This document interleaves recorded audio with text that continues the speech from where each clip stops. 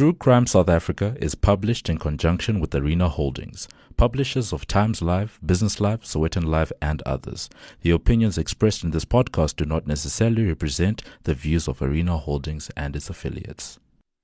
Welcome to True Crime South Africa. I'm your host, Nicole Engelbrecht, and you're listening to our Spotlight minisode, in which we discuss true crime stories in the media at the moment, as well as updates to cases we've covered in the past. Before we get into the episode, I'd like to thank our new Patreons. I am really amazed that even in these trying times, I'm still about to report 3 new Patreons for the week. Thank you so much to Yolandi Bester, Mel, and Alison. I'm so grateful for your pledges and really appreciate your support, as well as the support of all of our existing Patreon supporters. I want to reiterate what I said last week as well though. Although I'm extremely grateful for those who are able to continue their support during this time, if you need to pause, reduce, or stop completely, I fully understand. We're living in extremely uncertain times, and we all just need to do what we need to do right now. Which brings me to my next topic of conversation. Today marks our first day of lockdown in South Africa, in our bid to fight off the COVID-19 pandemic. It's scary, I know. We don't know if we're going to be released from lockdown on the 16th of April, or, as has happened with many other countries, whether it will be extended. In order for us to be released from lockdown, we'd have to have seen either a stabilization or a reduction in the infection rate. This is going to be a very trying time from a mental health perspective. So please keep in mind that there is a 24-hour trauma counseling line that I put in our show notes every week, and I've confirmed that it will be available during lockdown. Another free resource you can use if you're struggling mentally and emotionally during lockdown is Lifeline, which you can contact on 0861 322 322.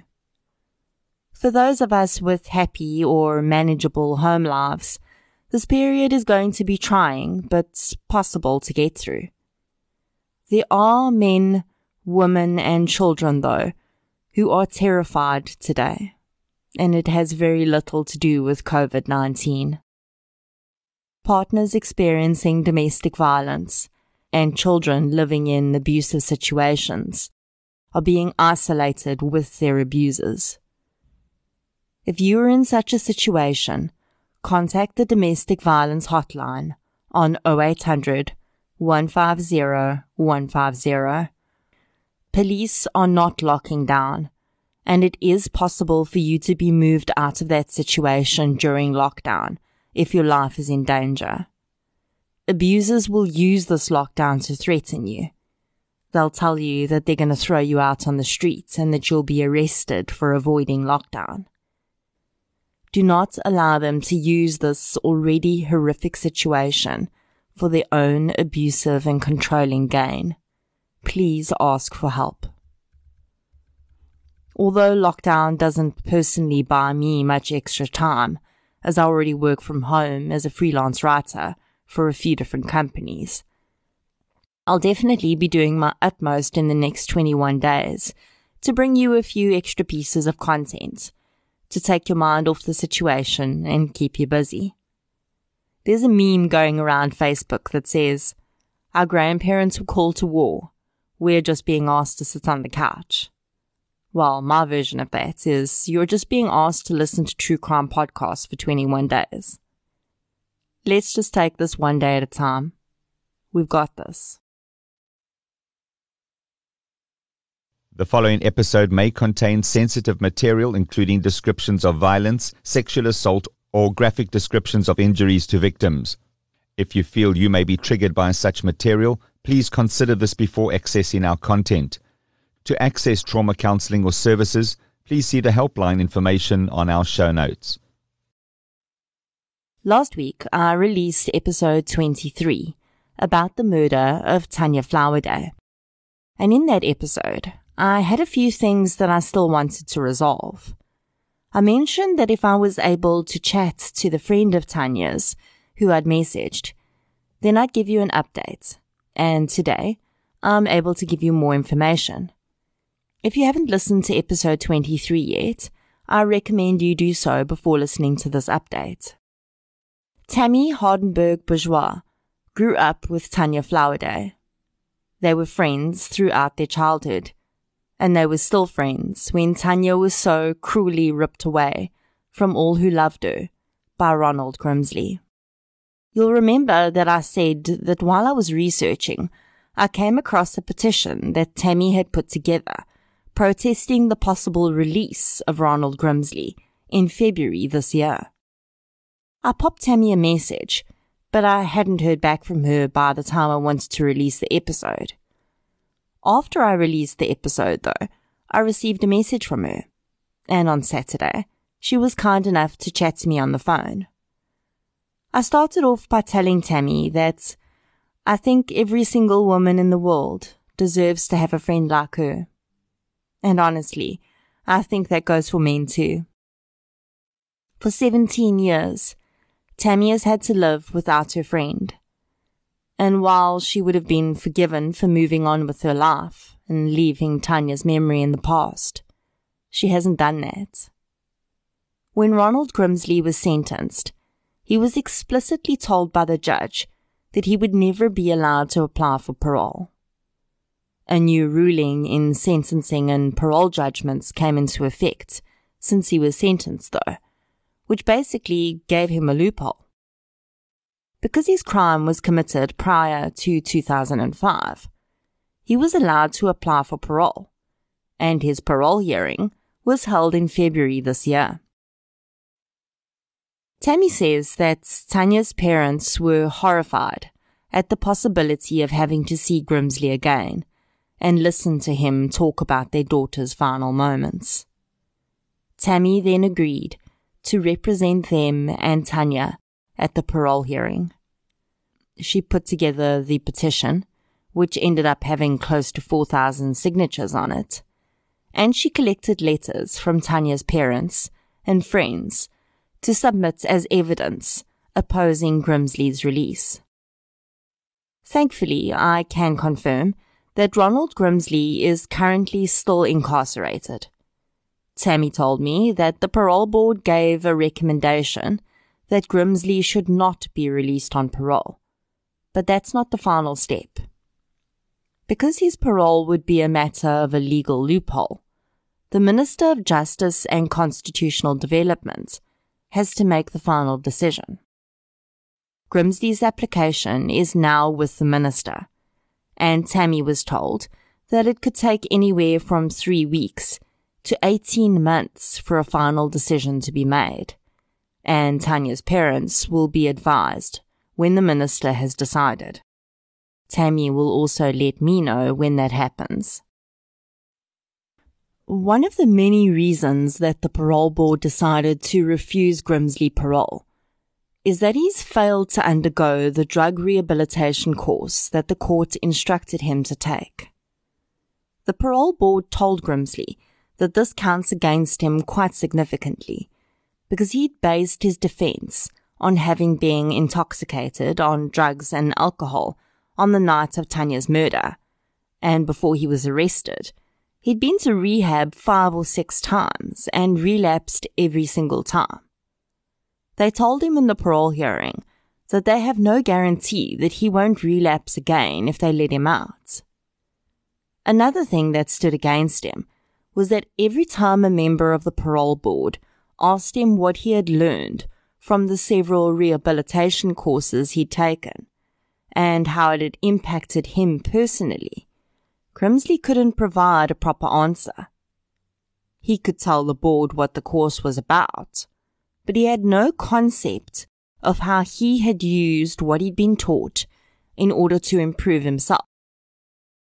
That tells me that he sat through these courses to tick a box, but he got nothing out of it. In other words, he's made little to no progress in rehabilitation in 17 years. with regard to Grimsley's drug habit, and I'm not going to mention my source for this to protect their identity, but suffice to say, this person had the opportunity to witness Grimsley's behavior firsthand behind bars. They've alleged that they have witnessed Grimsley taking drugs while in prison recently. With this information in hand, Tammy has demanded that Grimsley undergo drug testing. You will recall that during the initial court case, experts had testified that it would have been impossible for Grimsley to beat and rape Tanya in the manner that she was, if he'd indeed been under the influence of the amounts of heroin he claimed to have taken, because heroin makes you subdued and sleepy. This is one of the reasons that the initial judge found Grimsley to be lying in his testimony about being solely responsible for Tanya's murder. So Grimsley has obviously been thinking about this in the last 17 years and realizing that the story doesn't really add up. Tammy told me that in the parole hearing, he had the cheek to change his story once again and say that he actually wasn't on heroin that night, but rather on cocaine. Cocaine has stimulatory effects on the nervous system, rather than the depressive effects that heroin has. So, despite being a known heroin addict for 8 years before he committed this crime, and going through his entire court case, stating that he was on heroin that night, and sitting through reams and reams of expert testimony about his heroin use, he only now figured out that he was actually using a totally different drug? Seriously?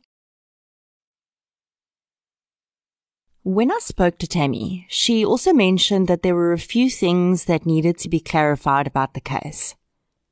When I ended episode 23, one of the things we still didn't know was whether that video of Tanya's rape and murder was actually real or not. Tammy told me that soon after Tanya's murder, she was interviewed by a television production company. One of the journalists from that company spoke to Tammy's mother and told her that at the house in Fontainebleau, where in Grimsley's original story he said that he had filmed Tanya's rape and murder, evidence was found that indicated that this could be true.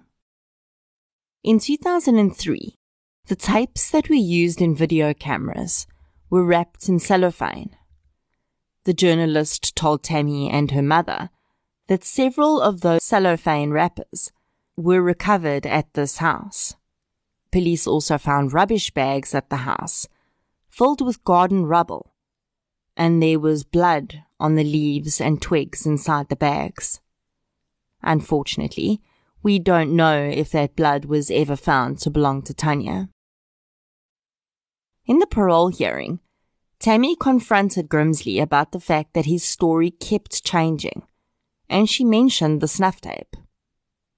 Tammy says that Grimsley didn't deny anything.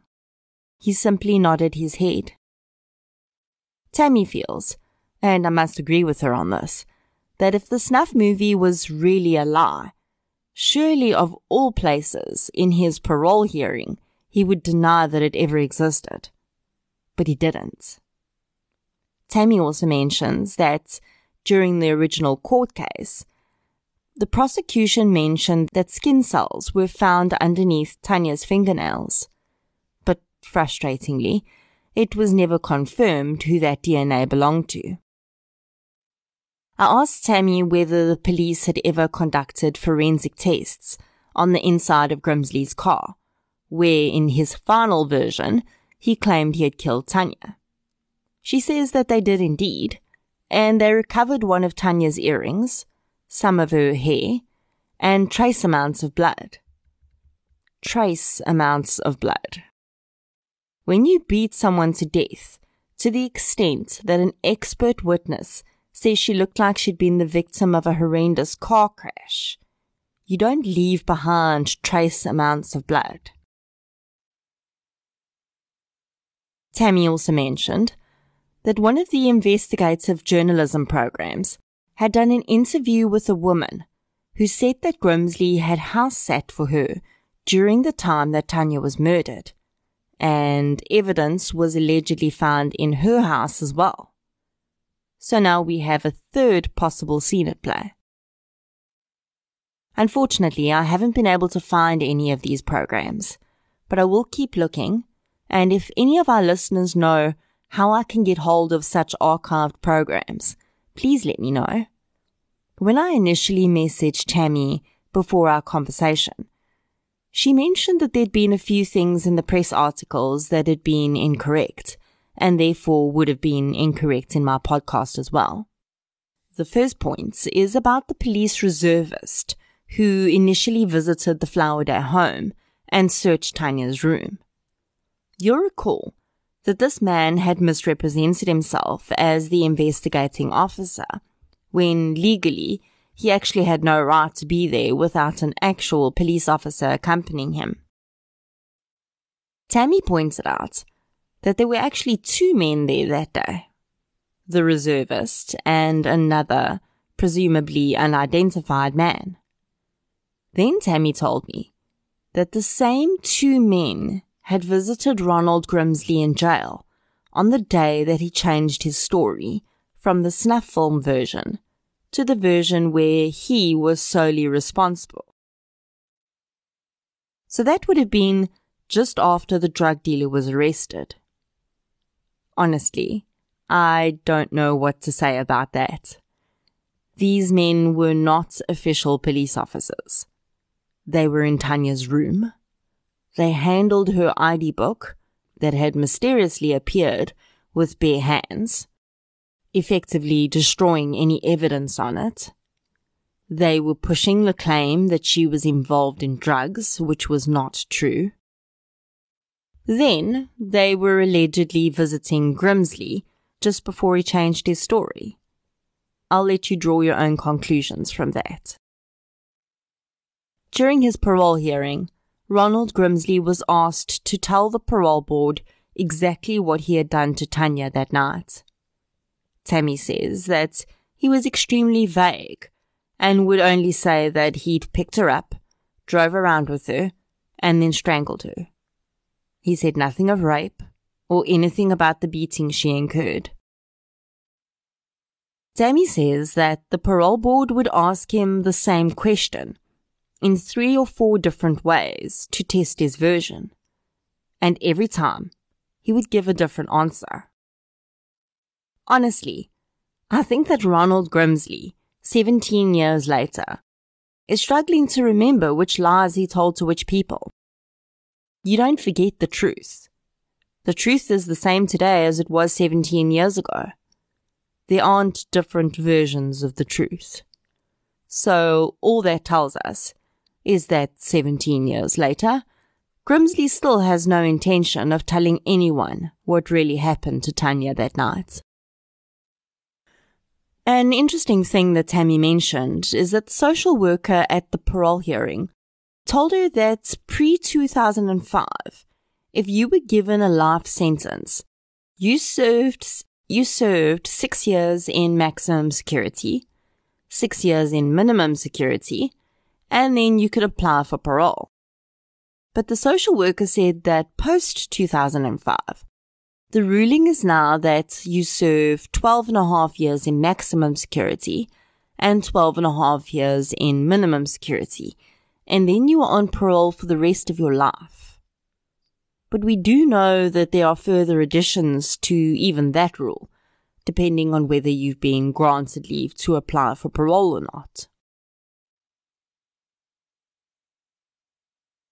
Tanya's parents are getting older, and they are in the process of arranging that Tammy have power of attorney to act as their representative in Tanya's case, should anything happen to them.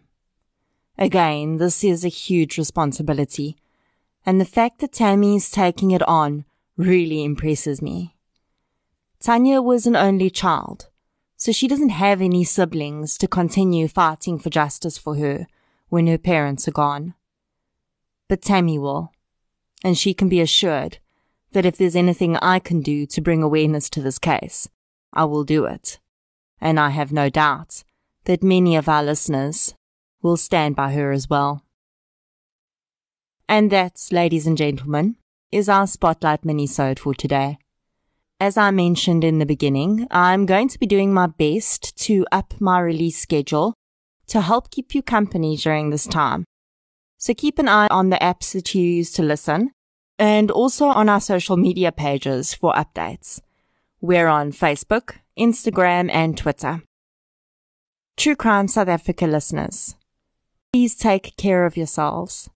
Please wash your hands, stay inside, use this time to do things that you love, and don't forget to phone or message any friends that you know are alone during this time.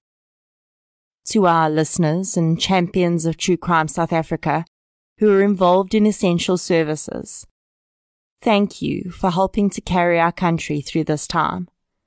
We literally could not do this without you. As always, thank you for your support, and I'll chat to you soon.